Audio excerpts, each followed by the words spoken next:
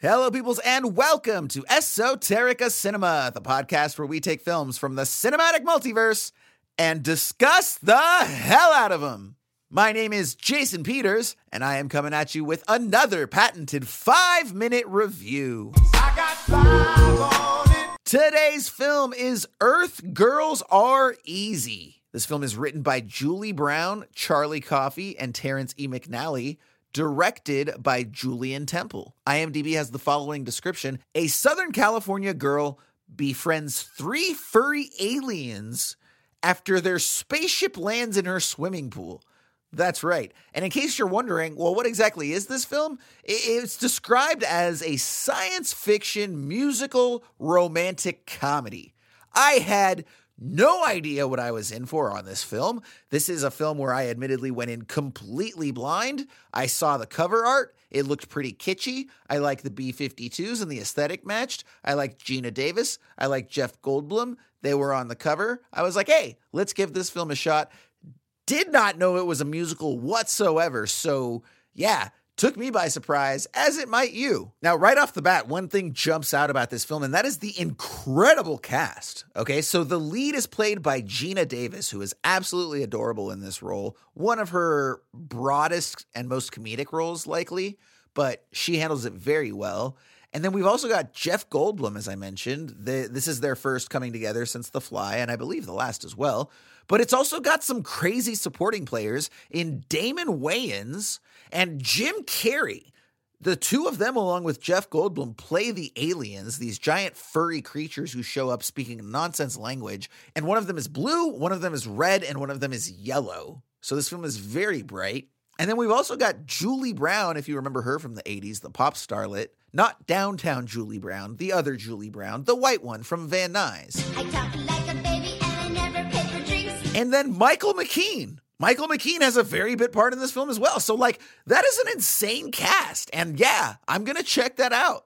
And I can't say I loved the film, but I can't say I hated it either. It was very charming. It knows what it is. It doesn't make apologies. It leans into it very hard.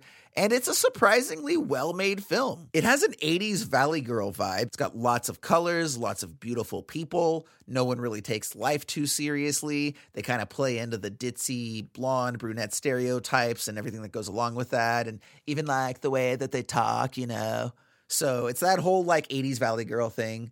Basically feels like if the B-52s were a movie, right? Their song, themselves, their aesthetic, take all of that and distill it into cinema, and that's Earth Girls Are Easy. Was very interested to find that this film was actually based off of an EP that Julie Brown released, and it featured the titular song, but it was actually the last song on the EP. And then it also had these other 2 songs, I'm a Blonde and I Like 'Em Big and Stupid. That should tell you the type of world that we're in here right now, right? And these were all films released on this EP first, before the film. And then they were kind of expecting Julie Brown to blow up and be this huge pop starlet, which she became recognizable, but I don't think she launched to the degree that they expected her to. So they asked her and a couple other writers to adapt her album into a movie. And that's kind of what became the genesis of this film. Now, they secured this guy, Julian Temple, who was actually a big MTV guy. He had done a number of music videos and a number of music documentaries. So they thought that he would be perfect for this type of musical film.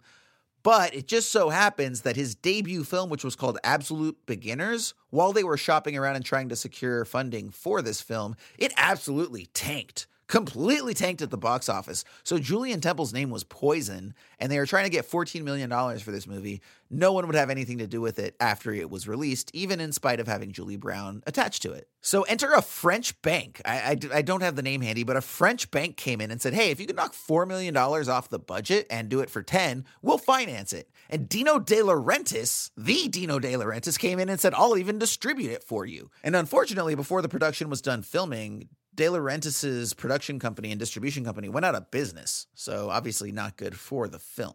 Now, I will say that there's not really any super memorable sequences outside of just the whole general vibe of the entire film and being inside the spaceship, but I thought the musical numbers could have been a little bit more memorable or brought a little more something to the table. But without a doubt, as I mentioned before, Geena Davis is the heart and soul of this film. She's infectiously charismatic. She's very sweet. She's innocent. She plays her character very broadly, almost like a comedic theatrical production.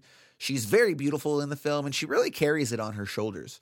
Jeff Goldblum, not really asked to do too much, but he does a fine job looking handsome and brooding, as does Damon Wayans. Not that he looks brooding. Now, as far as Jim Carrey, I'm usually here for everything he does, but I really did not like him in this film. I don't know if it was his acting or his character, but he really just, the way that he constantly hams it up, it does feel like he was kind of trying to steal attention from his fellow actors, and that was unfortunate. And he also happened to do it in a really annoying way that was constantly distracting from the scene.